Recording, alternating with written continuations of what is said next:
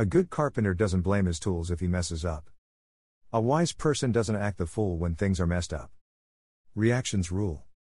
If you think it's cool to react with anger often, you'll often be in trouble.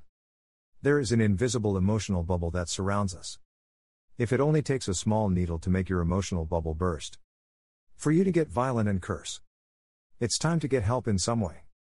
And make sure you pray.